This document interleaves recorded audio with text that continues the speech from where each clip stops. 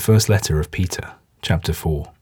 Since Christ suffered physical pain, you must arm yourselves with the same inner conviction that he had. To be free from sin means bodily suffering, and the man who accepts this will spend the rest of his time here on earth not in being led by human desires, but in doing the will of God. Your past life may have been good enough for pagan purposes, though it meant sensuality, lust, drunkenness, orgies, carousals, and worshipping forbidden gods. Indeed, your former companions may think it very strange that you no longer join with them in their riotous excesses, and accordingly say all sorts of abusive things about you. They are the ones who will have to answer for their behavior before the one who is prepared to judge all men, living or dead. That is why the dead also had the gospel preached to them. For although they must be condemned for the life they lived in the body of men, they might find life in the spirit by obeying God's will. We are near the end of all things now, and you should therefore be calm, self-controlled men of prayer. Above everything else, be sure that you have a real deep love for each other, remembering how love can cover a multitude of sins. Be hospitable to each other without secretly wishing you hadn't got to be.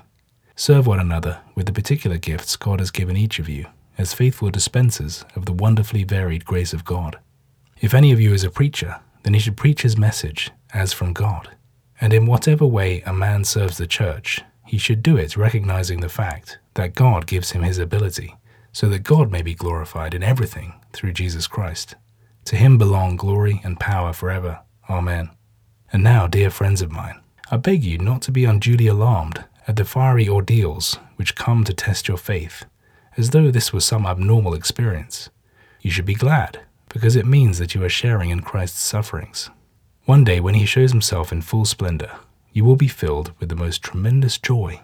If you are reproached for being Christ's followers, that is a cause for joy, for you can be sure that God's Spirit of glory is resting upon you.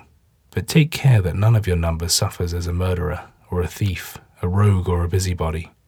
If he suffers as a Christian, he has nothing to be ashamed of, and may glorify God by confessing Christ's name. The time has evidently arrived for God's judgment to begin, and it is beginning at his own household.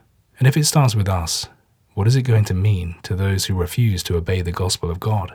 If even the good man is only just saved, what will be the fate of the wicked and the sinner? Therefore, those who suffer according to God's will can safely commit their souls to the faithful Creator and go on doing all the good they can.